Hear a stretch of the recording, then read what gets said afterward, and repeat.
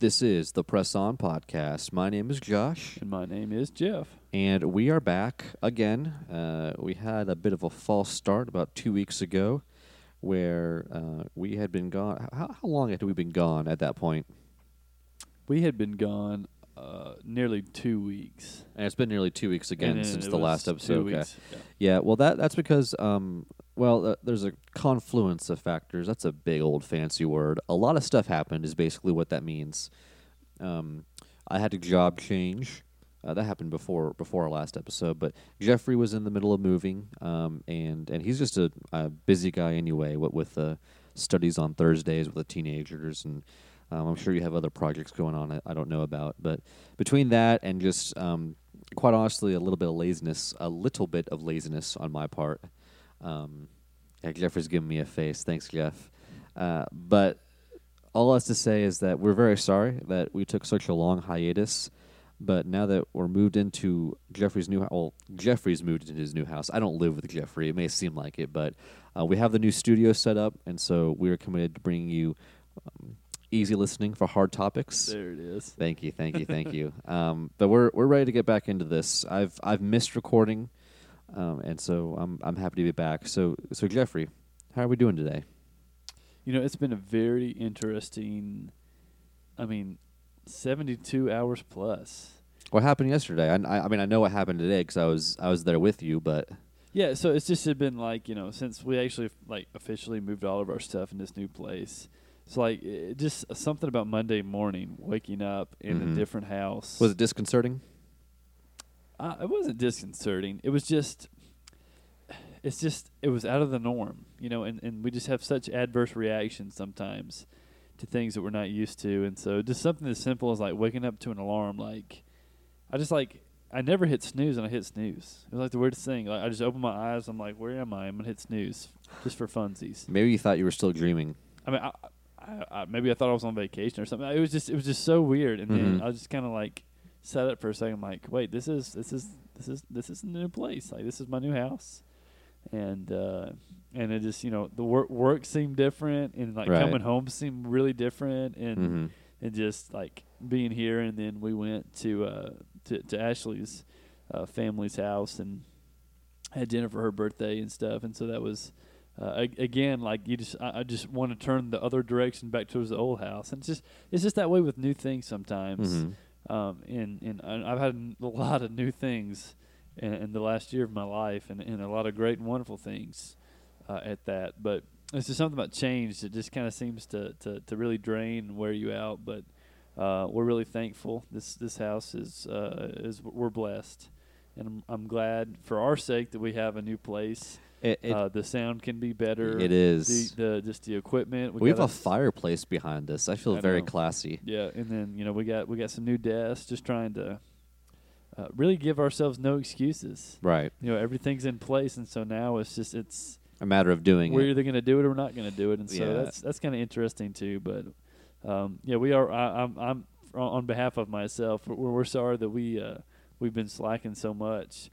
Ironically enough, I think I have had more people communicate with me when we haven't been posting episodes than when we were regularly. Why don't you ever tell me about this? I always hear about this when we record another episode. Well, there's so many things that run through my head on a daily basis. That's true. You are a busy guy. It's hard to nail things down. But I had several people kind of reach out and said, "Hey, I love your podcast. Keep up the good work and all this stuff." I'm like, "What are you talking about? We hadn't posted in 2 weeks." And I was just kind of man. We can just think of it as we're giving people time to catch up on. Because for a while we were releasing 2 episodes a week, which may have been too much. Maybe once we get a more consistent listenership, because we're still kind of in the 20s and if we're lucky 30s in terms of listeners, and we're not necessarily doing it for the listeners. We've always said if one person is benefiting from it, we'll continue doing this. But once maybe if we have a more consistent listenership, we'll produce more. But I think maybe one a week might be good. But we might just pop an extra one in there during the week. When we're really just feeling it, feeling the groove. Yeah, speaking of feeling the groove, I was feeling the groove a few days ago when we recorded an episode, but due to a amusing technical difficulty, that episode may or may not see the light of day. The sound quality, at least on my end, was very faint, and so we would have to boost it in post-production, which, as you know, when you boost something in post-production, the sound quality isn't quite as good as if it was recorded live at a higher decibel. I think you put your iPhone headphones into the laptop just to listen to what was being recorded, and for some reason, the computer recorded our session through the headphone microphone. The microphone, yeah. Now, the fact that I was picked up at least a little bit is an impressive testament to the power of those little headphones. So what you don't know, like Josh is about 8 feet away from where the headphones were laying down. Mm-hmm. And so, like, okay, in my defense, I can plug in directly to the soundboard, which picks up the raw sound coming directly from the microphones. Mm-hmm. I can plug into my sub-amp connection, which is basically taking the sound from the soundboard, compiling into a compressed audio file, and basically, like, it automatically adds a certain amount of tweaking to all of the audio that comes into it, and then it sends it back. So I can. There's like 3 different places I can plug in to listen to, whatever's coming through and whatever we're recording. So, I picked the wrong one. That's okay. Okay. My bad. But Josh was on fire, and just to kind of give you guys a little taste of this, since we have no idea if this will ever be posted or not. We always say that. I think we always end up. This may be like a segmental thing, like we take chunks out of this and add it to. I think we should just do it live. See, Jeff is the interesting thing about me and Jeff is that Jeff has more experience with actual preaching, and so I think, and this is conjecture, you can correct me if I'm wrong, but you really need a game plan. You need some sense of structure, whereas I'm not really trained or have had much experience with public speaking, and so I'm more comfortable with being a little bit more on the cuff. Now, as I say that, I realize that a lot of times you preach your sermons kind of off the cuff, as they say. But anyway, no, I think this is great stuff. I think people. Well, how long have we been speaking? Let me ask that. 7:15. Okay, so about 7 minutes of housekeeping I don't think is too terrible, and if it is, then hopefully people will let us know. But I do want to get into the topic a little bit today, and we may do kind of a melding of what we talked about the other day on that recording that may or may not see the light of day, and maybe kind of roll it over into an experience we've had today.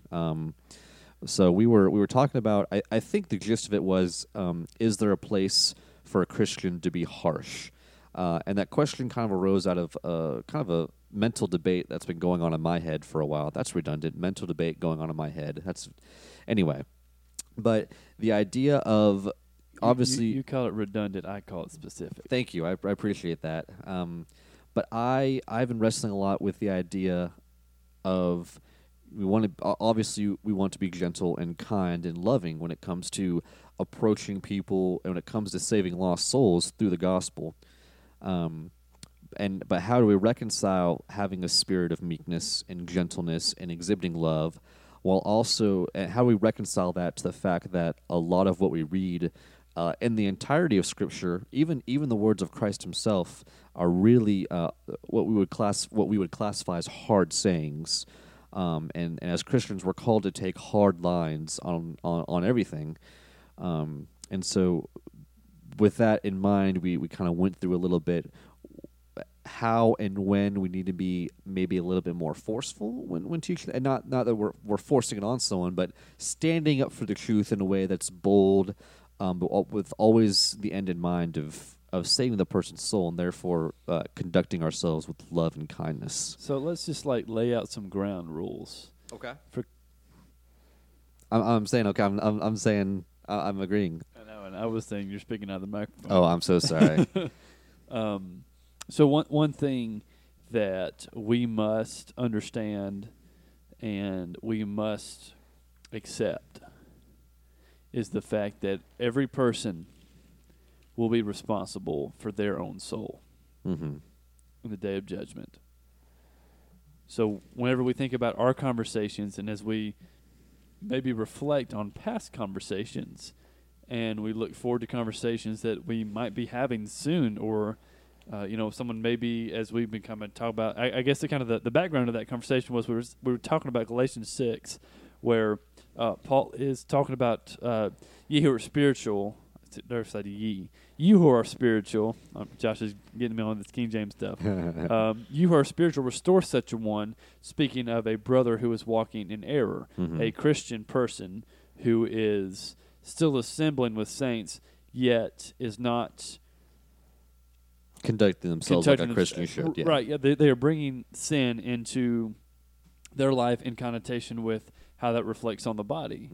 And that was kind of the bring up of this idea.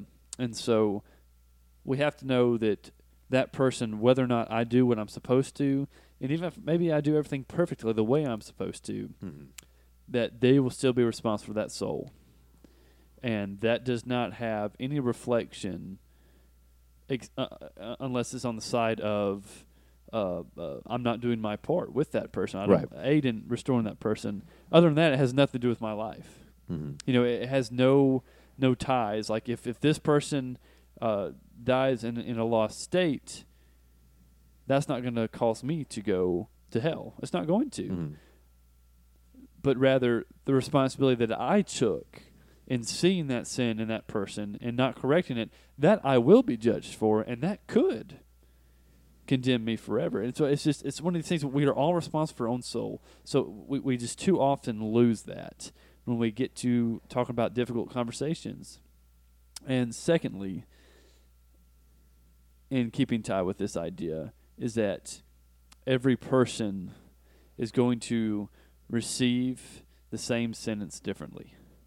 They teach you that in psychology, and we were talking about psychology a little bit ago, and we may tell you guys about this a little bit later, but Josh and I went to this study that's kind of hosted by some other people at a place, and it was our first time going, and so it was kind of this weird, like, who are you guys? And, like, they were kind of asking some questions, trying to figure out who we were, which is fair. Like, I don't have a problem with that. Good grief if I introduced someone in the realm of spiritual things, like, I'm probably going to ask them some questions too. Like, hey, what do you believe about this? What do you think about this? Right.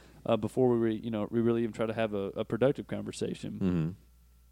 But we were talking about that, and we were just thinking about the idea that so many people, and ourselves included, tend to classify things by the way that a majority of the people see it.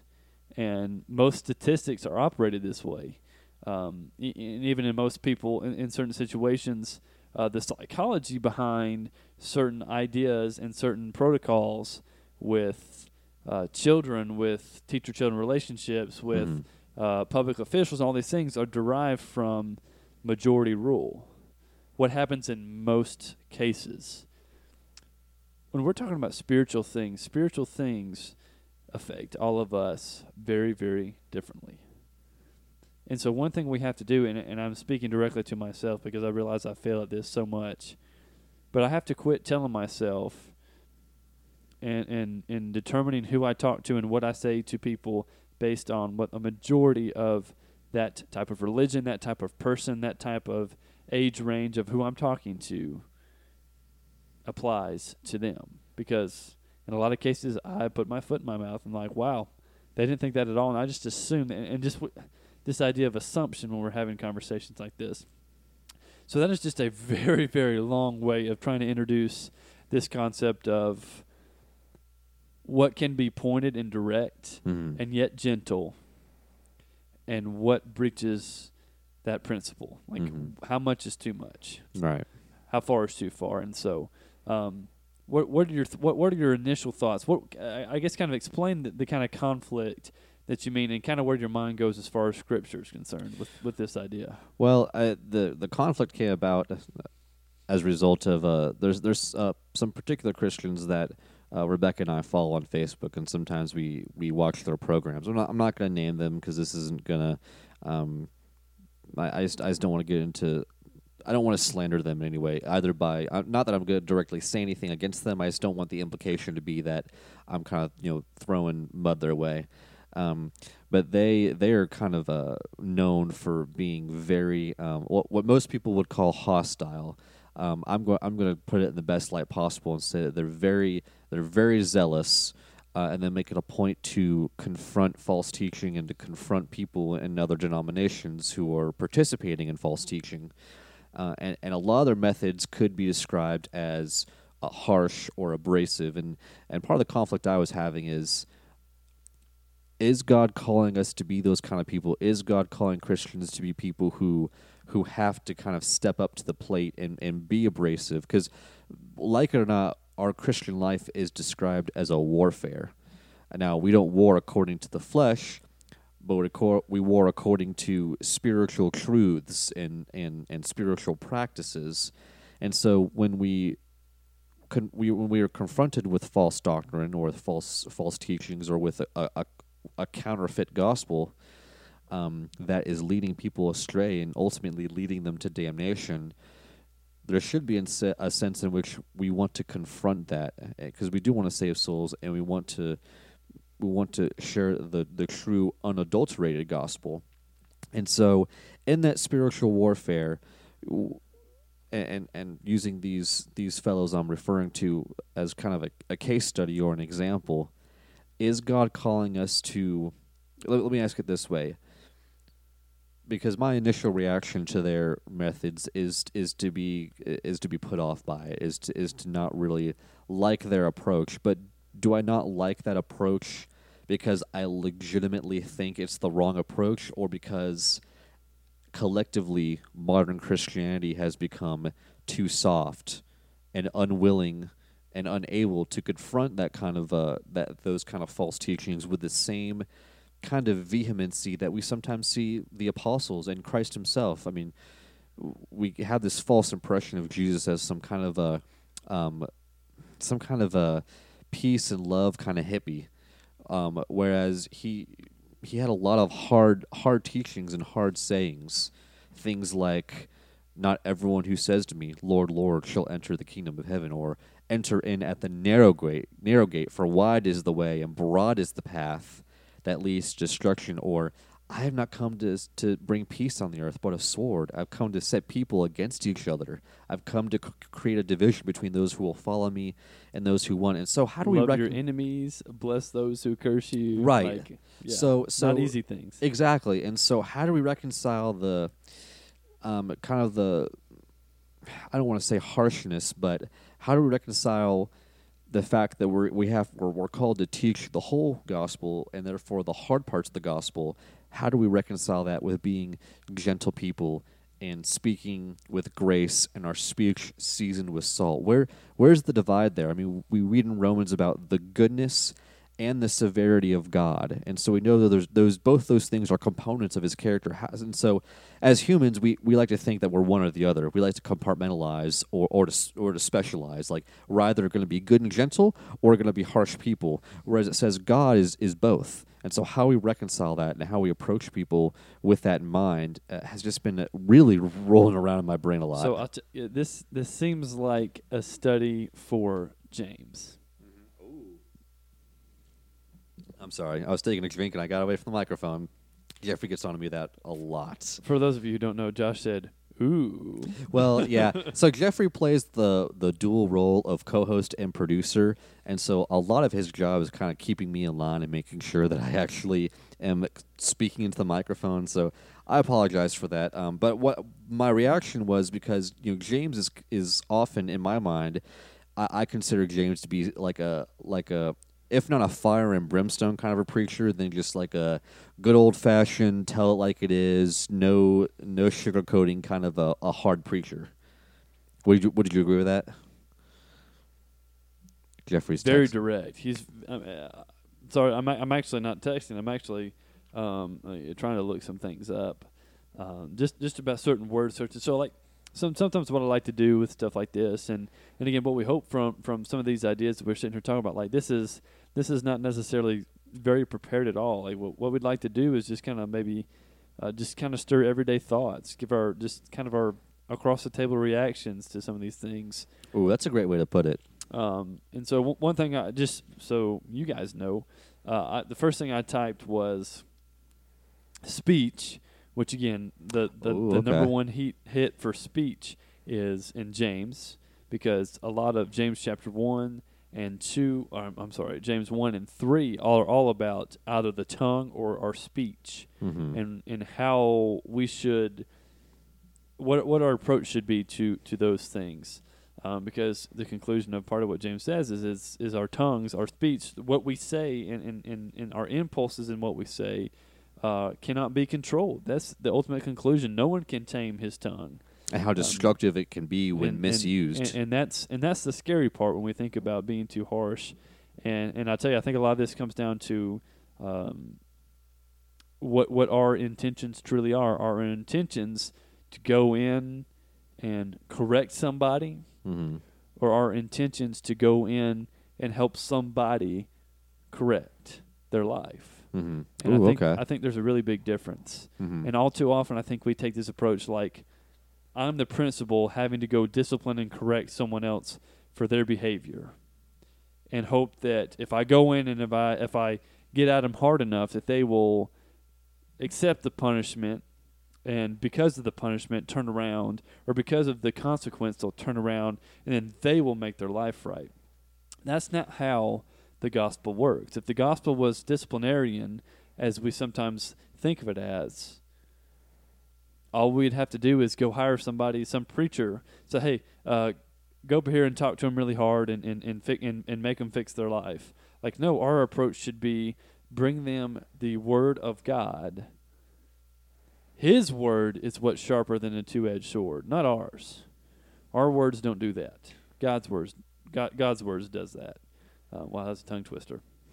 What do and what does. But anyways, so I also looked up the idea of that passage about speaking with the oracles of God, which I believe is 1 Peter, is it not? Yeah, whoever speaks, let him speak as one who speaks the oracles of God. For whoever serves as one by strength that God supplies. Basically, again, nothing that originates from us. That must be our perception. But one thing that I kind of, going back to this idea of James is a book of about our tongues and about speech, he very quickly begins his letter by talking about wisdom and things that are grounded in God's righteousness. But especially there in verse, 19, I'm sorry. Know this, my beloved brothers, let every person be quick to hear, slow to speak, and slow to anger. For the anger of man does not produce the righteousness of God. And so when we when we are in a place where we can help a brother see the correction he needs to make in his life, this is such an important principle to remember. It's less about what I can tell them and more about listening and showing them what God says. Because our problem is you and I are way too opinionated. You and I are speaking from our own experience and instead of the experience of our Creator. And that's where the danger comes, because all too often we try to, like, I'm going to saddle up, I'm going to go to this person, I'm going to fix them. Like, that's our mentality. And we have to change that mentality. Because if that was a mentality, I feel like the Gospels record a very different Jesus. If Jesus was just coming to slash and burn and correct everybody and set them straight and you better do this. But rather he comes to them and he heals instead of accusing. And even you and I talked about, what about this idea of his entire chapter of his woe to the scribes and the Pharisees? And what is all that truly about? Is that about, wow, look how bad you Pharisees and Sadducees and laws and prophets are? But rather, it's pity, it's sorrow, it's just shame that right. God's people could come to a point like that. And I've just been rambling.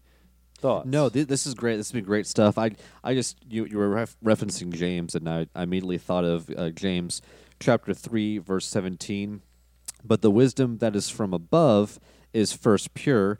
Now, side note, I think purity would also mean purity of doctrine, purity of religion, pure in the fact that we don't invalidate the commandments of God to set up our own commandments. But then following that, then peaceable, gentle, easy to be entreated, full of mercy and good fruits, without partiality and without hypocrisy. And so we see that God's wisdom is to be gentle, and I do think I do think it's an interesting thought, because I had always assumed that the woe against the Pharisees was just straight fire and brimstone condemnation. But when you kind of compare that to what he says about Jerusalem, where he says, "Oh, Jerusalem, Jerusalem," well, what's the exact phrasing of that? Let me go ahead and look that up. He talks about how he would have loved to have gathered the people up in there like a hen does with her chicks. Something very very paternal, very protective, and he wants that. He wants them all to be saved. He doesn't want them to be condemned. But he's also upfront with the fact that the disaster is going to strike them because they didn't accept the Savior. Yeah, okay, so that's in Luke chapter 13, verse 34. "O Jerusalem, Jerusalem, the city that kills the prophets and stones those who are sent to it. How often would I have gathered your children together as a hen gathers her brood under her wings, and yet you were not willing." Right. So he doesn't actually pronounce a proclamation of destruction upon Jerusalem at that point. He does at another time. He kind of does, verse 35. Sorry, I was reading from my phone. Okay, so "Behold, your house is forsaken. I tell you, you will not see me until you say, 'Blessed is he who comes in the name of the Lord.'" So it says your house is forsaken. In other words, their house is right. So condemned. And we could almost use that as a proof text about how to approach people who are lost. So Jesus does not shy away from the fact that they've done wrong. He's very upfront with the fact that they're in the wrong and what they've done is evil. But you're right, there is this undercurrent of pity and of love. Like he would love nothing more than to just gather them up in his arms and love on them. But he can't, because of the reality of what they've done. And so I think that's a phenomenal example that we need to keep in our minds about how we approach someone who is in the wrong. Don't sugarcoat the fact that they've done wrong. But just make it be known that your desire, because it's God's desire, that person just turn away from the evil ways and then we can have that loving bond with you. But we can't extend that until changes are made, until repentance is made. I mean, this is not original to me, but Wes McAdams, he puts out the Radically Christian Crosstalk podcast that I listen to a lot. He said, the cross is a great example both of God's love and also of his hatred for evil. You can't say that God doesn't care about sin when you look at the cross, because obviously God hates sin so much and hates evil so much that it required nothing short than the brutal murder of his own son to rectify the problem. But there's no greater example of his grace than the fact that he was willing to give his son in the first place. And so we just, again, we see the goodness and the severity of God. We need to be very severe when it comes to sin, when it comes to evil, but always with that underpinning of love for the souls of those who are caught up in those evils. So I'm glad we brought that example up of Jesus in Jerusalem, because now that I think about it, if we just kept that example in our mind whenever we're confronted with someone who is in the wrong, whether it be because of their lifestyle or because of following false teaching, we should keep that in mind and keep that balance in our mind between being truthful and upfront and being loving. Now I've rambled. This is kind of how the Press On podcast goes. It's me rambling for a little bit and then Jeffrey but that's how conversations usually go. One side presents ideas and the other side exchanges more ideas, and that's what we try to make sure this podcast remains. It's just a free-form conversation between two regular guys who just want to talk about spiritual things and convince you, well, not convince you, but inspire you to have conversations like this with your friends and family and coworkers, what have you. So, like, the really popular thing to do right now is like 5 quick questions. Like, all these cool videos right now are all about those, like, what is your favorite bam bam bam? I think it'd be really cool if we did that one time. I know this is like has nothing to do with anything, but it just occurred to me when you were talking about that. I was like it just seems like a neat little way, like a kind of like a get to know you thing. Like, who's your favorite Bible character? Like, what are some of your favorite passages, favorite hymns? I like that. It does strike me that we've kind of produced bits and pieces of our personality, but one of the things that I think both of us have been conscious of is that we we don't want the podcast to be about us. I mean, and there's we might do other podcasts and other platforms where it's more just casual. But we want people to know about us only in the sense that it facilitates a better way to convey the word of God. Because it would be really easy for this just to become a grandstanding event where we just talk about ourselves and we make it too personal almost and not really about God. But no, I think that'd be a great idea. It sounded like I was trying to talk ourselves out of it, but I really wasn't. I was like, I don't think he wants to do it anymore. Well, we'll think about it. But I have nothing more to add. How long are we running, Jeffrey? We're at our time. Okay. Well, good. I think the 30-minute thing is that's a great time because 45 minutes is kind of an awkward in between. You either have to commit to an hour or just do 30 minutes. We might have podcasts in the future that run more to an hour if we have a guest or two on. But for now, we're going to cap it here. We're really, really, really happy to be back in the swing of things. Again, we're very sorry that we were gone for so long. But here we endeavor to always press on. And so if you have any comments, questions, concerns, please comment on our Facebook page. Let your friends know about us. Let your family know about us. And again, if anything, have these kind of spiritual conversations with your brethren, with your friends. And that's about it. Anything else you want to add, Jeff? Not a thing, brother. I kind of fumbled the ending, but this is the Press On Podcast. My name is Josh. And my name is Jeff. Hope you all have a great night.